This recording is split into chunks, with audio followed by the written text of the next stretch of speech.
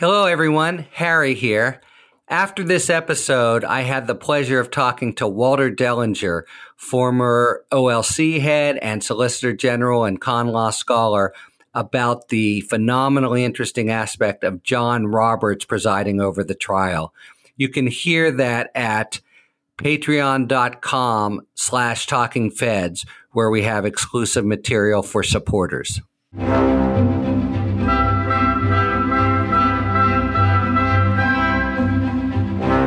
Welcome back to Talking Feds, a prosecutors' roundtable that brings together prominent former federal officials and Washington insiders for a dynamic discussion of the most important legal topics of the day. I'm Harry Littman. I'm a former United States Attorney and Deputy Assistant Attorney General and a current Washington Post columnist. We are in Washington, D.C. all this week, taping a series of live episodes at George Washington University Law School. To coincide with the national drama playing out a few blocks away as Congress undertakes impeachment hearings for the first time in a generation and the fourth time in our nation's history. Today, we shift from the past to the near future. Our premise is that there will be a trial in the Senate, that the House will vote articles of impeachment. And our question for discussion becomes, what will that trial look like and what should it look like? To discuss this topic, please welcome three superbly qualified political commentators with deep sophistication in the ways of the political branches and the Department of Justice. First, Elliot Williams, a well-known contributor to Talking Feds from its first days. Elliot is a principal in the Rabins Group Government Affairs Practice Group and a CNN legal analyst. He is also an alum of both the DOJ, where he was a senior political appointee in the Obama administration, and the Hill as Judiciary Committee counsel to Chuck Schumer. Welcome back, Elliot. Thanks for coming. Great to be here, Harry, of course. David Frum again returns. David is a political commentator and senior editor at The Atlantic and an MSNBC contributor, a former speechwriter for George W. Bush, the author, by the way, of the term, I said this last time, but I love it so much, axis of evil. He's a prolific author with a long track record of exceptionally thoughtful contributions to many different publications. David, thanks so much for returning. Thank you. And finally, we are really honored to welcome Norm Ornstein for the first time. Norm is a resident scholar at the American Enterprise Institute, a D.C. public policy think tank that researches government, politics, economics, and social welfare. He's been a must-read for American political issues for 25 years. Like David, he's authored a steady stream of articles and a number of books. Thank you very much for joining us, Norm. I'm happy to discuss the new axis of evil. All right, so let's turn right to it. Are there, in fact, any rules? And we know already there's nothing in the Constitution, but are there sort of common law or any sort of accepted structural or procedural restrictions that, as a practical matter, bind the Senate's hands in any way? Or is it completely the equivalent of a scrum? Norm, any thoughts? So first, we do know that there's one element here that is in the Constitution, which is that the Chief Justice of the United States will preside over what is a trial. Other than that, it is up to the Senate to determine its own rules. Now, they could rely on precedents. And we know what happened in the Clinton case, which is that basically Ted Kennedy and Trent Lott got together, a Democratic icon and the Senate Majority Leader, and with a few colleagues to hammer out the kind of procedures that they would use. And they would treat it something like a trial. So down to the sort of objections, amount of time, the nitty-gritty they worked out? They worked out a lot of the nitty-gritty, although along the way they adjusted. And in fact, there were a few instances where they went into private session to talk about the rules that they would use, including witnesses who wouldn't appear in front of the Senate as a whole, but they would do the equivalent of cross-examination, and then they might show excerpts of it to the senators. So they adjusted along the way, but, you know, it was a bipartisan agreement on the roadmap, the procedures that they'd follow, knowing that it was going to be a very partisan effort, although less partisan than what we're expecting now. Yeah. Okay. So on the one hand, you actually had that kind of enough collegiality, which I want to ask you, David, but it seems you're less likely to invite, Chuck Schumer and Mitch McConnell to the same procedural party. On the other hand, if there is actual precedent to look to, is there not some kind of dynamic of default to that just in order to put one foot in front of the other and have business done? How do you see it? Well, I think we make a mistake if we look too much inside the Senate chamber to understand the past and not enough outside the Senate chamber. And what do you mean? Well, the most important fact about the Clinton impeachment was that by the time the trial got to the Senate, the Republicans in the Senate wanted to get it behind them even more desperately than the Democrats did. Clinton's approval numbers, which had been about 60% when the scandal broke, had risen to 73% on the day the House voted the impeachment articles. So the Republicans desperately wanted it over, behind them. And of course, there had been an intervening election in November of 1998 where the president's party had gained seats, something very unusual in the sixth year. So the Republicans wanted it over. And so the reason it was easy to reach the rules is both party leaders wanted the same result. Get this behind us as fast as possible and with as little of it in public as possible. That's why they so readily agreed, for example, the senators wouldn't speak. In Watergate, we have to look at what was happening outside the chamber too. The country was in crisis in 1974. The economy was in terrible shape. There was inflation.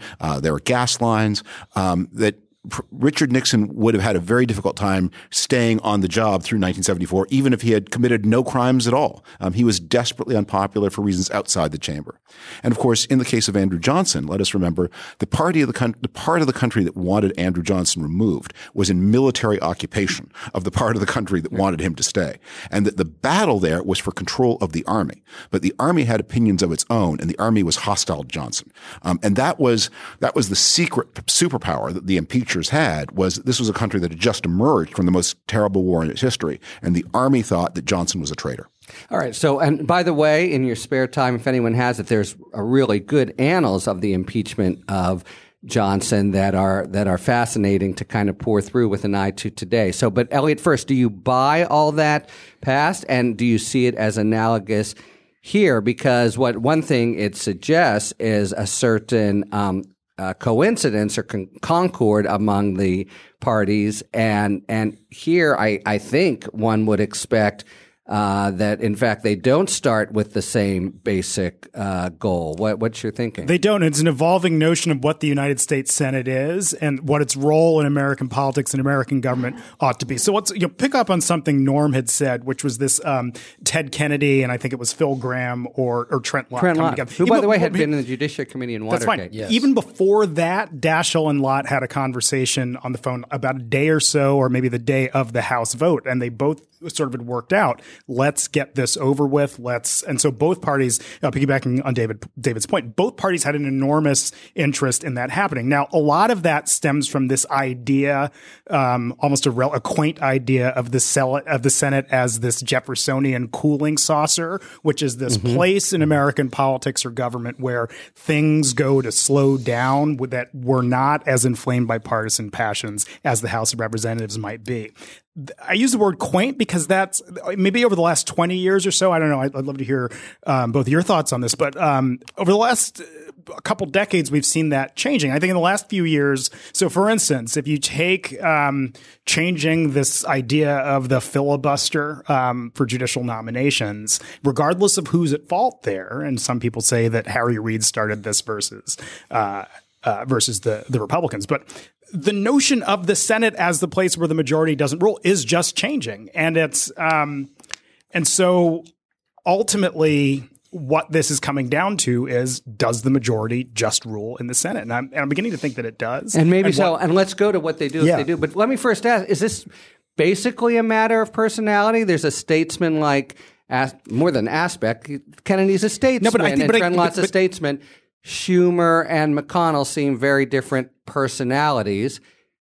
Well, you're saying there are outside forces as well. Don't get me wrong. Yeah, I just think the norm of the Senate has changed. And so look, and let's go outside the room again. What is hamstringing Joe Biden with the left right now is the fact that he represents that when he talks about Republicans will come to the table and Republicans will work with me. He's representing an old Norman American an old world American politics that Go just see doesn't Senator exist. Byrd. And again, I'm not go see Senator Byrd. Now, I'm not saying this is a good or bad thing. It's just a reality that's evolving and changing. All right, but what I'm asking is, given that we have these changed conditions, but we're also walking into a maelstrom where the respective captains are.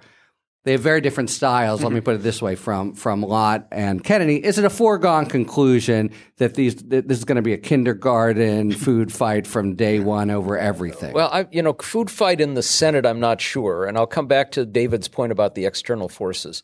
What happened with Nixon, and the one thing that was different is in the Senate where we had the initial investigation, you had a Howard Baker who started out as a defender of Nixon but wanted to be absolutely fair. You had Hugh Scott, a Republican leader, who made sure it was fair.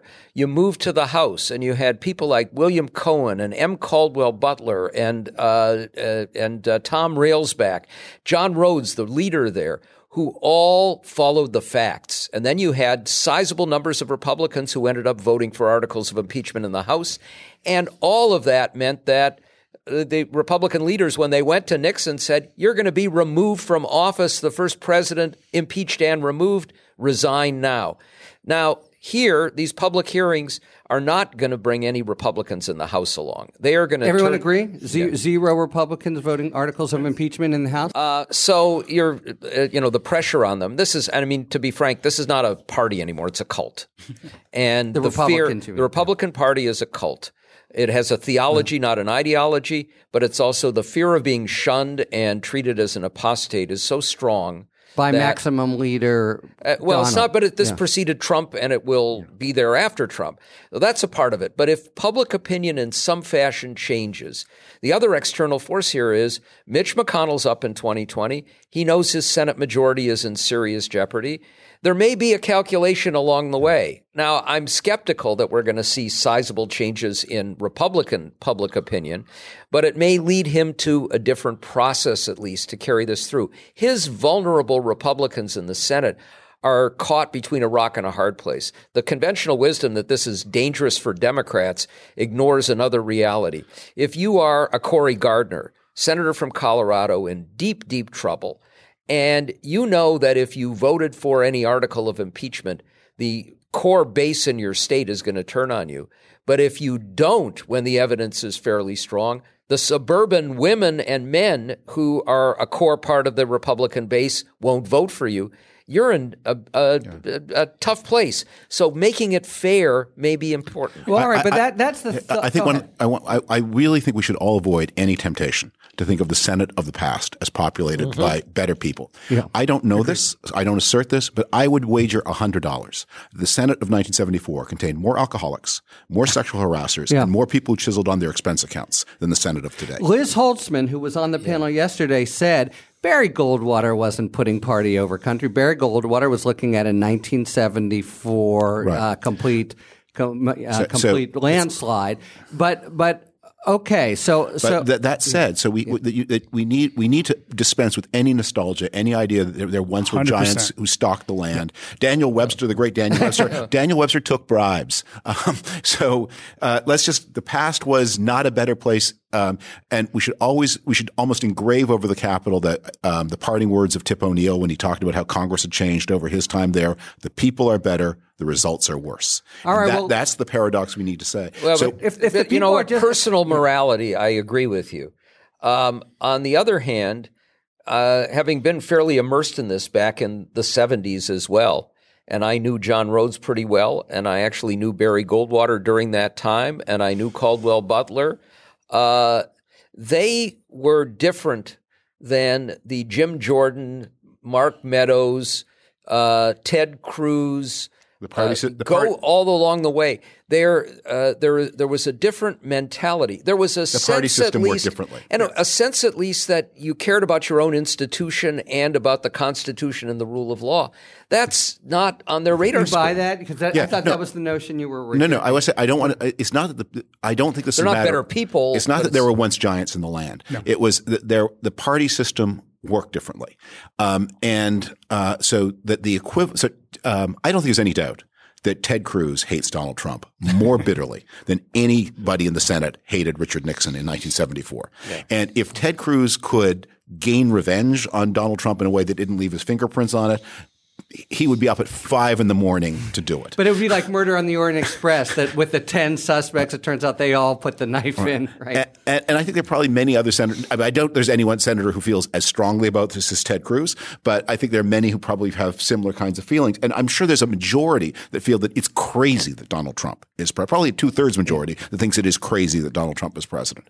The party system is different because they have less independence from their party than they did in the 1970s. And so as I said, I think the impeachment process will probably end in tears and disappointment. But the thing that will decide whether that is true is the workings of the party system. I mean, you can see, and the question is, do enough people find it in their interest politically to break away from Mitch McConnell to create a functioning majority for a real trial?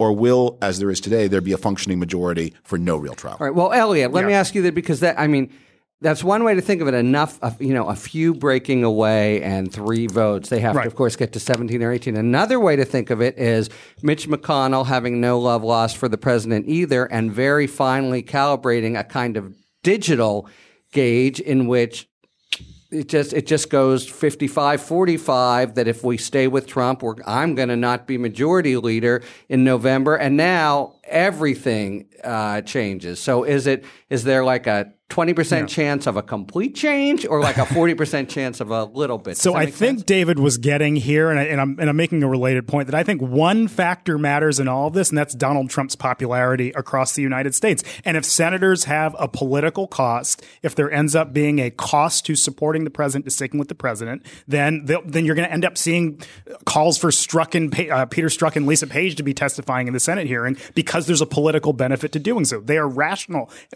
political actors, and based on how the party system is sort of playing out and structured today, they have an incentive to stick by the president. So look, just walk through a quick thing. Look at the 8 or 9 folks who did not sign on to Lindsey Graham's resolution. Some jurors. Less than 8 or 9 in the end. So let's walk through. Right. So, but just walk through Mitt Romney. And obviously Mitt Romney has no incentive to do this. Susan Collins and Cory Gardner are both up in blue states. You have 3 retiring senators. It's Alexander, Enzi, and Isaacson, and then sort of Murkowski and Portman, who are kind of the wild cards who always do this. All of them had a reason, a personal reason for not going with the party line. But other than that, everyone else in the party has an enormous incentive to stick by the president, because he remains enormously popular with the base. Stick by the president. It's ultimately the president. And Mitch McConnell, again, because of how popular the president is across the country with Republicans, McConnell, I think, is structuring the behavior of the Senate caucus in that way. I'm sure if Donald Trump told Mitch McConnell that I want to spend more time with my multiple families, that Mitch McConnell would be only too pleased. So I am one of Mitch McConnell's least favorite people, and there's videotape to prove it. He's attacked me multiple times, and with good reason, because I believe he has done more to destroy the norms of American politics and destroy the Senate than any other individual. But I think Elliot's point here is a good one, but let me take it to a different level. It's not his popularity across the country. It's popularity with Republicans. The base, which continues at 90%. And again, it's tribalism. It's this sense that the other side is evil. They're trying to destroy our way of life. And if we abandon or even move an inch away from our leader, then they will benefit from it. There's some of that. It's the cult, and McConnell has contributed to that. I mean, I was stunned after Citizens United. I had worked with Olympia Snowe to get what became the Snowe-Jeffords Amendment to the campaign reform bill that was a centerpiece of what was blown up by Citizens United. She was beside herself. It was her major accomplishment. Obama comes in, we get the Disclose Act, which is at least a partial corrective to that. 59 Democrats vote for it in the Senate after it passed overwhelmingly in the House. Not one Republican, Susan Collins, John McCain, or any other, went against Mitch McConnell. So he's brought them together in this cult-like way. Only if Republicans turn on Trump to a point where his approval is down to 60%, will you see some Republicans move away? Rob Portman didn't sign on. There is nothing in the past 2.5, almost 3 years, not one instance where Rob Portman has gone against Trump or the party. The supposed moderate one. Right. Yeah. Lamar Alexander, not one oversight hearing on the abuses that we've seen in the education department or HHS with the child separation.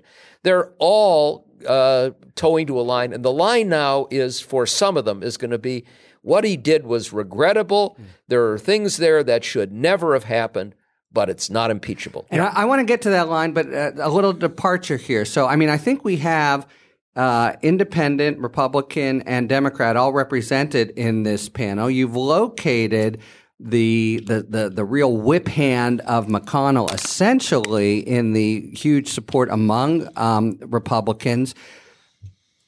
What is your sense of the tribe itself, the actual Republicans out there? Is there a real conviction that this, in fact, is all bogus? The president was, as he puts it, perfect. He did nothing wrong.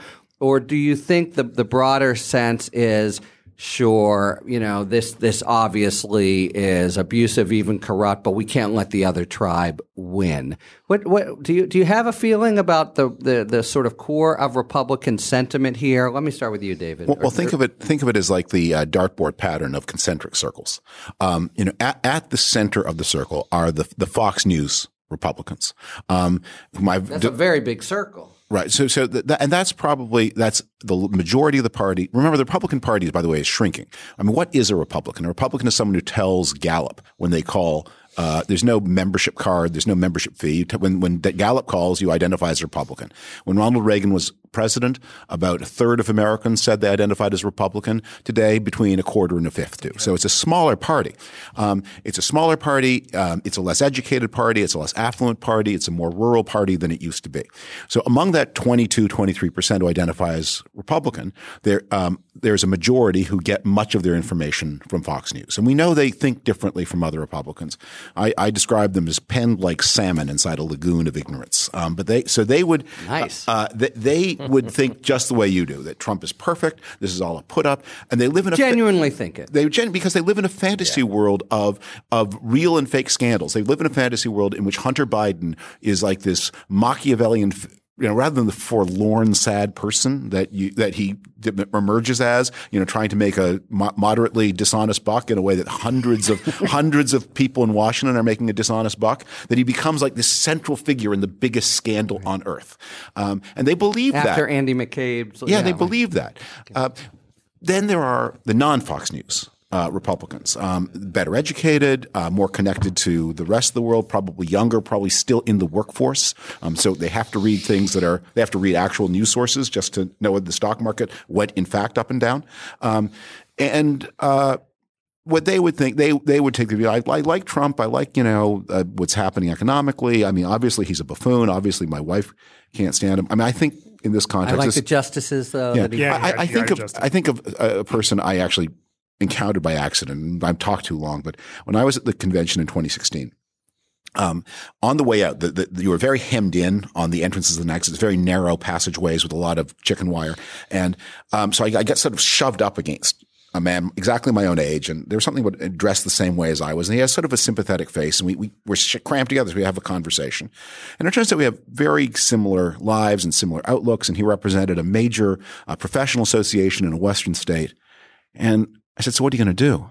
And he said, I don't know. I don't know. He said, but I've been voting Republican since 1980. I guess I'm going to, bite the bullet and support him. I said, what about your wife? Oh no, she can't stand him. And your kids? Oh, they've all re-registered as Democrats. And he wasn't upset about that. He just accepted it as part of the nature of things. He had to do his duty one last time. But he understood that the rest of his family was wandering off. So those people, and I think a lot of what happens will depend on those people. And this is too long, but I think what happens for Cory Gardner and Susan Collins in particular is, do they believe they have definitely lost? If they believe they are doomed, then they will be thinking, I need to preserve my relationship with the party for my future K Street career. That's what they'll think. They won't think about history. Oh, come on, Harry. No, they'll think about K Street. Come on. So how would you advise? Cory Gardner is a possible fair vote so long as he thinks he might win. The moment he decides he's definitely lost. It's all political incentive, Harry. It really when it cuts the other way. Political it's and not financial just K Street, okay? Yeah. Lamar Alexander, right? Yeah. Long distinguished career. Yeah. Governor, cabinet member, senator, retiring. Not going to go to K Street. He's in his 80s. He's going back to Tennessee, just like his colleague Bob Corker. When Lamar goes back, he's going to eat at the clubs and with his wife and with their friends, and he doesn't want to be shunned as an apostate. Yeah. So the shunning goes at the. Well, I mean, I'm really struck here because what about William Cohen and Barry Goldwater, the people who are extolled in the history books? That was a party. This is a cult. Yeah. And so I just want to be clear. Everybody here agrees, and you guys are more expert than I, that to the extent they are free to vote, it actually cuts in favor of Trump. Yeah. Well, we're never the only person there who's free. Truly free. I know where you're going with this. Is Mitt Romney. Yeah. He's free. Yeah. He has $250 million. He has a wife who loves him. He has 49 grandchildren. He's got the car garage in San Diego. He's La Jolla. Yes. And he doesn't need the job. No. And he is here for history. Well, I will give you a caveat. Mitt still harbors a fantasy of being the nominee if Trump goes down in flames. Yes. That he can push aside not just Mike Pence, but Nikki Haley and the others. And so you see in what he's done that he goes up to the line of really being harshly critical. Not one vote has he cast that would indicate that he is truly independent. And that includes for judges and executive officials who are clearly corrupt and lying. So that's a small caveat, but it's a genuine caveat. Yeah. But what a sobering fact for the Republican Party. So David, you've identified the changes that are now happening, and you've been very critical from the inside. What that's basically suggesting, do I have this wrong, is that the inheritor of the Trump legacy in the Republican Party will be another Trumpist. I mean, what you're saying depends how bad the result is in 2020. Yeah, well, that's. I mean, in other words, a guy like Mitt, wouldn't he gamble on Trump's being discredited and a new kind of candidate emerging? And if you're that person, don't you know? And but the same with Cory Gardner or Susan Collins. Politicians tend not to be very imaginative people. So there are two possibilities here in 2020. If Trump. Should 2024 or whatever. No, should Trump win re-election, then it's a Trumpy party. In the more for a generation, you think? In the more probable outcome that he loses, if he loses narrowly, then you have to walk the line of being somewhat but not too critical. What Nikki Haley is doing, what Condoleezza Rice is doing, who's also getting ready for a run in 2024, and what Romney is doing. I think they are desperately underweighting. What happens if it's a blowout in 2020, which is a very real possibility. I mean, a blowout by American standards, but 55-45, and they lose the Senate, and they lose a couple of governorships, which is a real possibility. At that point, you would think there'd be one person who'd say, I'm going to be like those guys in The Big Short, who when everybody else said, I'm going to bet that the subprime mortgage market is going to fail because somebody needs to take that bet, and I'm going to be, and maybe it'll work out. No one's taking that bet so far. All right. I want to go back to the Senate because this is just informed speculation. Yeah. But for instance, you mentioned calling for, Page or Strzok to testify. All right. I think everyone's agreed. Yeah. Basically, we have Mitch McConnell not huddling with Chuck Schumer and just creating procedures and doing it on sheerly Machiavellian terms, which might mean let's have a long trial and keep the 6 presidential candidates chained to their desks. Let's have a open and close the evidence to express contempt for it. I'd like each of you to give some thoughts about the actual texture of the trial itself. Will they receive new evidence? Will there be anything like cross-examination? What will Trump himself how will his case be made? Some thoughts about how you foresee it playing out. Is it a 2-day thing, a 2-week thing, et cetera? Norm, let me start with you. We don't know is the answer to that. The Clinton trial extended for a longer period of time. They worked it out that senators through much of it would say nothing, that it would be the lawyers and the managers on each side. There were, a dozen Republicans from the House Judiciary Committee who led the way. Charles Ruff, Clinton's attorney, and a team of other lawyers. They had summation, and Clinton very So here's that Schiff, by the way. Do you see Schiff as being a kind of prosecutor in the Senate? I do. He gets up and talks? Even though this will move to the Judiciary Committee, I think we've already seen a judgment made by Pelosi and more generally that Adam Schiff is their lead dog and not Jerry Nadler. But I would expect you're going to see members of both the Intelligence and the Judiciary Committee play that role. Who Trump would have as his lawyers remains to be seen. We can pray that it'll be Rudy Giuliani, but we don't really know. A lot of this we simply don't know, and we don't know. This will be in the hands of McConnell, and he will not pay any attention to what Schumer says. He will decide for his own purposes, probably with some input from Trump, which he will largely ignore, what he wants to do and how he wants to frame this. Elliot. So this concept of House managers. So when Clinton was impeached, I think it was 12, right? Yeah. It was folks from the House Judiciary Committee. That's provided in this, I'll read the title, Procedure and Practice in the Senate when Sitting in Impeachment Trials. Which what is did you just read from what document? No, it's literally the name of, there's a skeleton of skeletal procedures that do exist. That the Senate passed once upon a time? Yeah, it's just going back to 1868 and then revised in the 1980s. But again, I use the word skeletal very carefully because, again, this all comes down to what McConnell, quote unquote, and Schumer agree to. Now, again, Norm raises a very important point. Who would the president's lawyers be? Now, obviously, the House managers, which would likely be Schiff and some combination of, quote unquote, prosecutors from the House, would represent the impeachment case. But is it the president's personal lawyers, which might be negotiated? Is it senators? Is it members of the House? I mean, they could negotiate to have Jim Jordan be one of the people who, a very aggressive House of Representatives questioner. It just all remains to be seen. And I still think this gets back to the question of how popular is the president?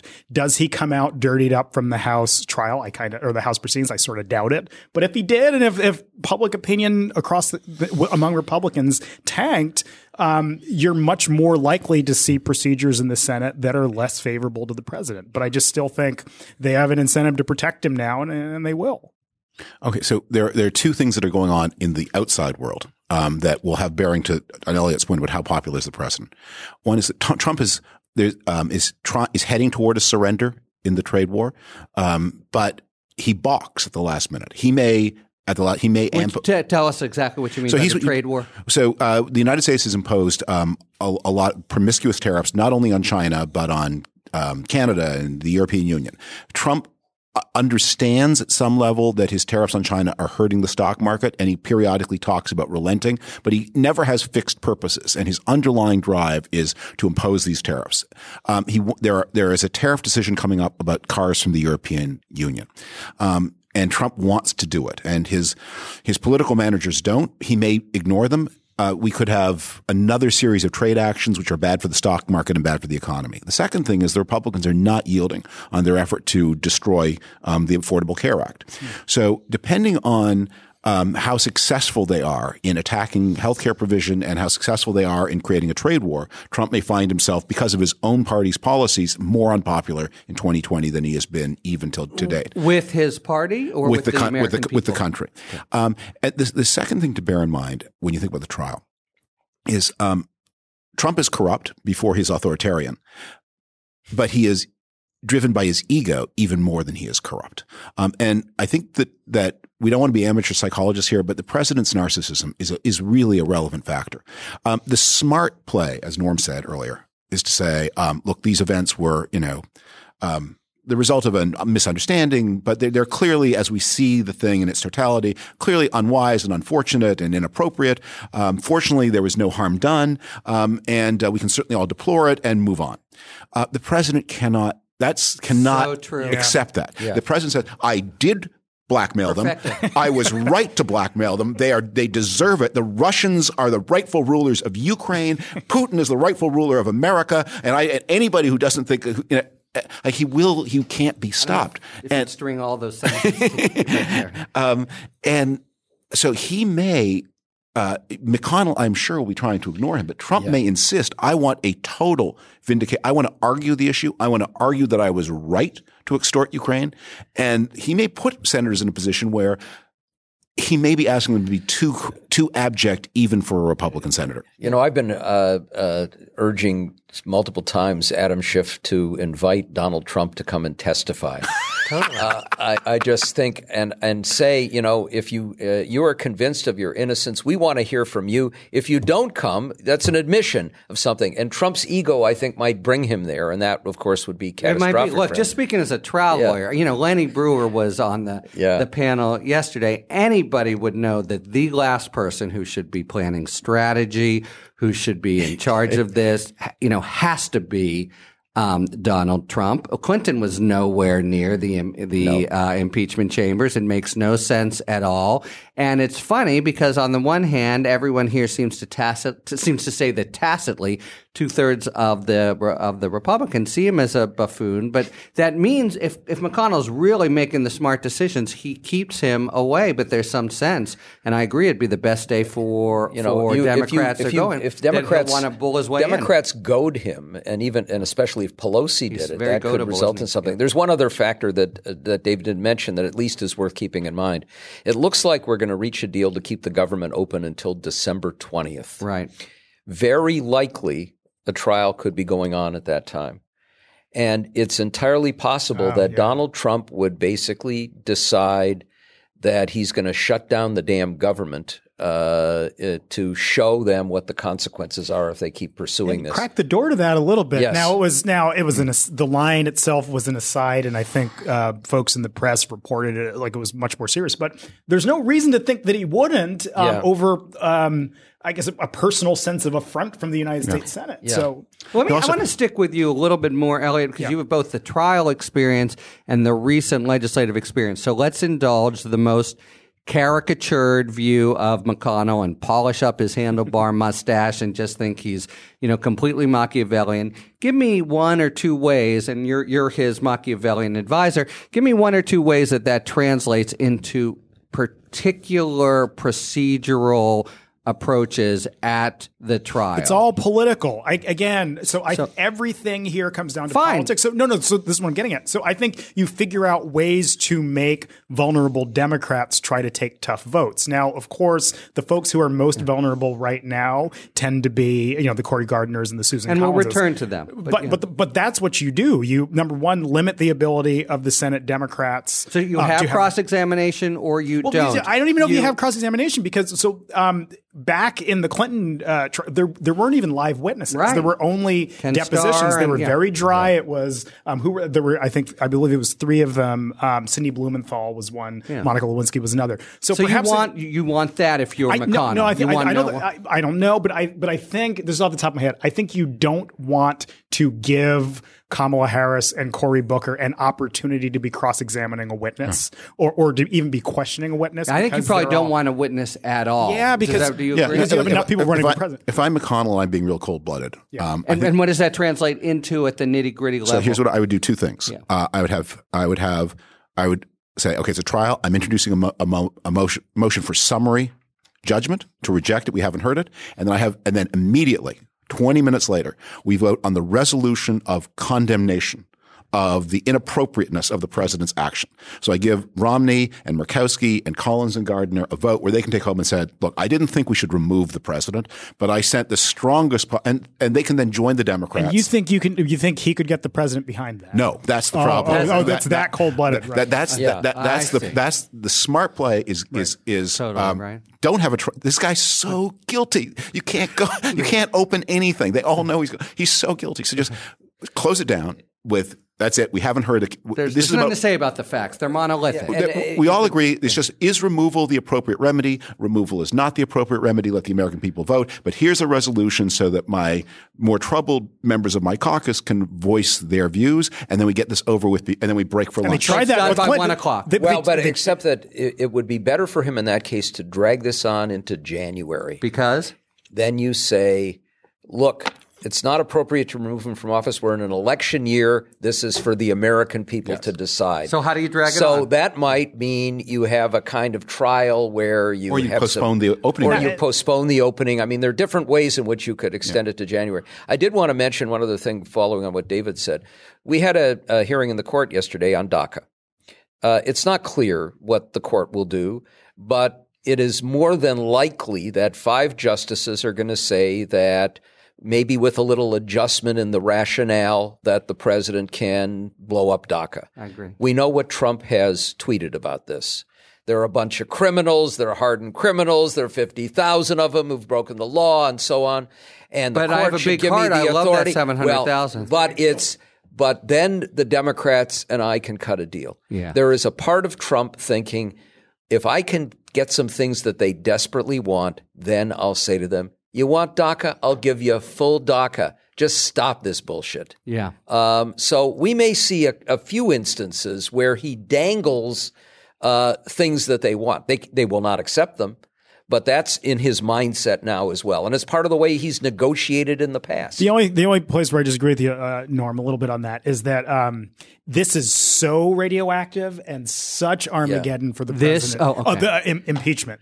This is not the kind of thing that I think he'd be willing to negotiate away in a way that like another political priority. This is his integrity. This is his personal behavior. No, what I'm saying is, if you drop the impeachment, I'll give you DACA, and I'll give you more than DACA. I think I'm with David on this, which is that he feels so strongly about impeachment. He's not irrational. He is not, unlike McConnell, he is not irrational. He's the one person around the table who's not a rational decision maker. All right, so let's zero in. In some ways, this cuts to the chase. We obviously know there are a lot of Republicans who actually don't want to be counted. That their strategy to date has been to keep their heads in the sand, and the prospect from Democrats' point of view, or at least people's point of view, is that they'll actually be forced to take a stand. You've also identified a few people who McConnell will want to give leave to have some kind of expression of disapproval of the president.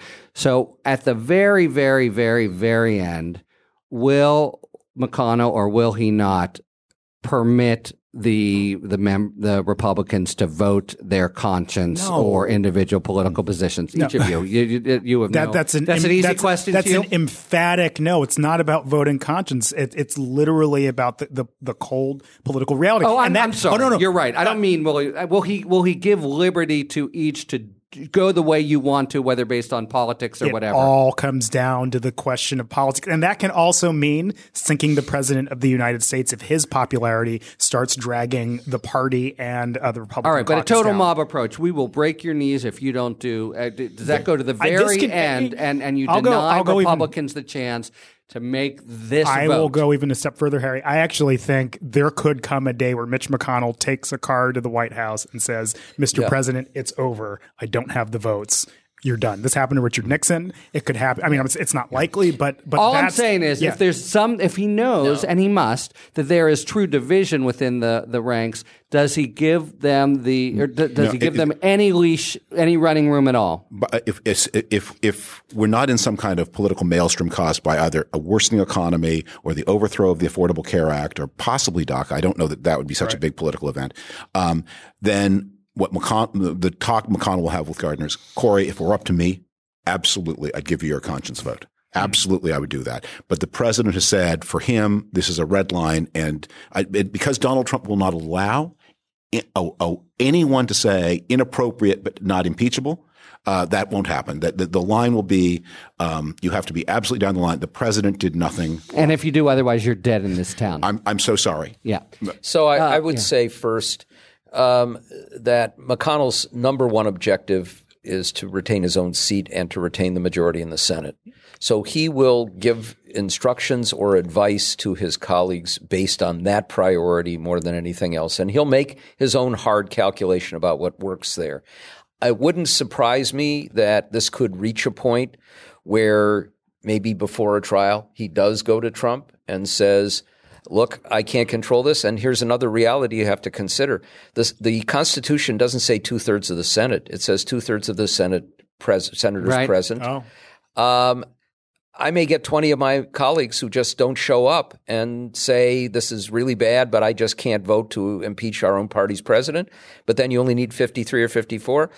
I've spoken to Pence. He'll pardon you if you resign, or at minimum announce that you're not running for re-election, and we can hold some of these people off. That could happen. But to be clear, all of you think something like that is only if there's unlikely. A huge, and not just unlikely, but triggered only by huge movement in the political and in his popularity among Republicans. Or I mean, what if it really gets to incredibly polarized? Let me raise everybody except 90% of the Republicans. It's the index then that his will determine Senate this. Then his Senate majority is in trouble, and that may change the calculus. But keep one other thing in mind: of the people. a lot of these phone calls we don't know about were made on his unsecured phone.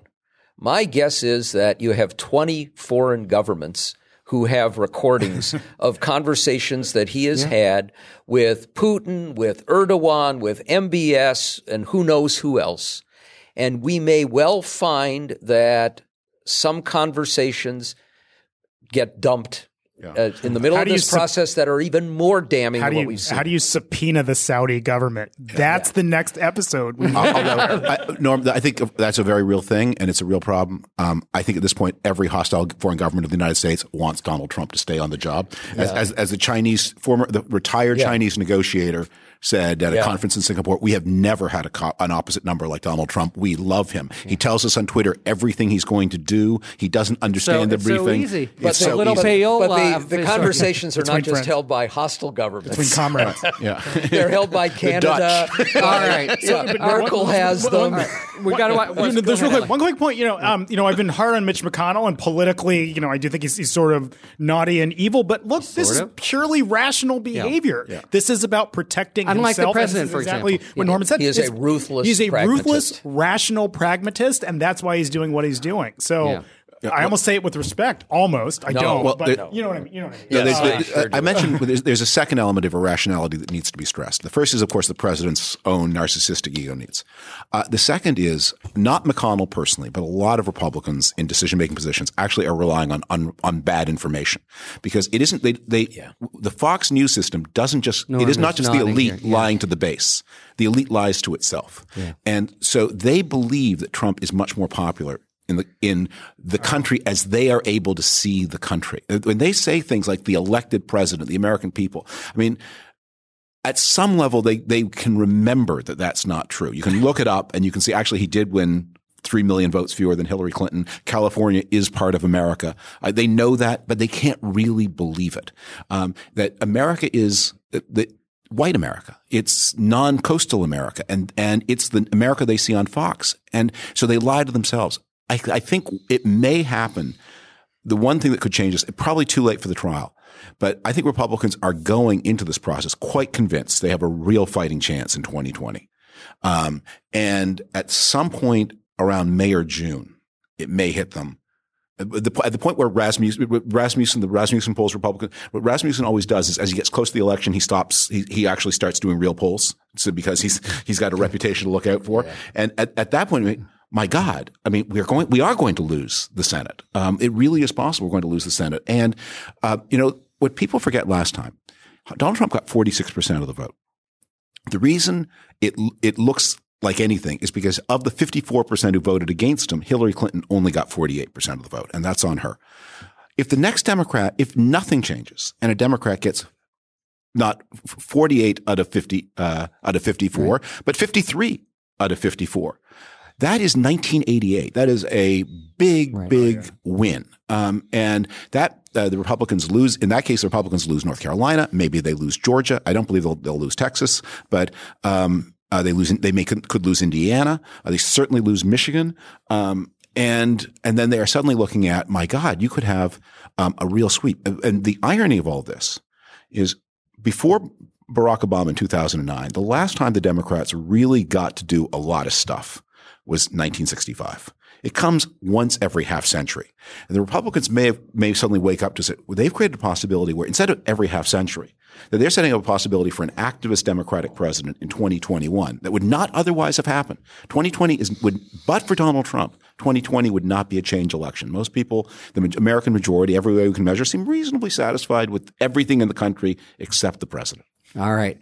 Listeners of this podcast know we normally end with a feature called 5 Words or Fewer, where a reader or a listener gives us a question that the participants answer in 5 words or fewer. I think in light of the topic, we should cross it up a little, and everyone gets a free pass for this being WAG. As the lawyers put it. But here's the question I'd like us all to close on. How many votes will there be? How many Republicans will vote to convict in the Senate? Today, 1. If the vote were held, if the vote were held today, you get Mitt Romney. It depends to see. It depends on what happens in the House and how bad the president gets dirtied up. It's hard to see it right now. 1 and maybe a few abstentions, but I don't see more than 1. It will be 8 or 0. That is, if Romney's alone, he won't be alone. But if Romney is effective and principled, and if the evidence is as it is today, he may be able to pull along Lisa Murkowski, and Cory Gardner may think he has to do this in order to survive. So there could be as many as 6, 7, 8. Okay. And in other words, 0. Yeah, well, on the principle that they remember you when you're crazy and right, but they forget you otherwise, I'll go with 6. Thank you very much to David, Norm, and Elliot. Thank you very much, listeners, for tuning in to Talking Feds. Thank you very much, George Washington University Law School. If you like what you've heard, please tell a friend to subscribe to us on Apple Podcasts or wherever they get their podcasts, and please take a moment to rate and review this podcast. You can follow us on Twitter @TalkingFedsPod to find out about future episodes and other Feds-related content, and you can also check us out on the web at TalkingFeds.com, where we have full episode transcripts. Submit your questions to questions@TalkingFeds.com, whether it's for 5 words or fewer, or general questions about the inner workings of the legal system for our sidebar segment. Thanks for tuning in, and don't worry, as long as you need answers or informed speculation, the Feds will keep talking. Talking Feds is produced by Jenny Josephson, Dave Moldovan, Anthony Lemos, and Rebecca Lopatin. David Lieberman is our contributing writer with additional research by Sam Trachtenberg. Production assistance by Richard Gunther and Sarah Philippum. Thank you very much to GW Law for hosting us, and thanks to Hayden Pendergrass of the GW Law Student Bar Association, as well as the GW Criminal Law Society and the GW Immigration Law Society, our co-sponsors for this event. Thanks very much to the incredible Philip Glass, who graciously lets us use his music. Talking Feds is a production of Dolito LLC. I'm Harry Littman. See you next time.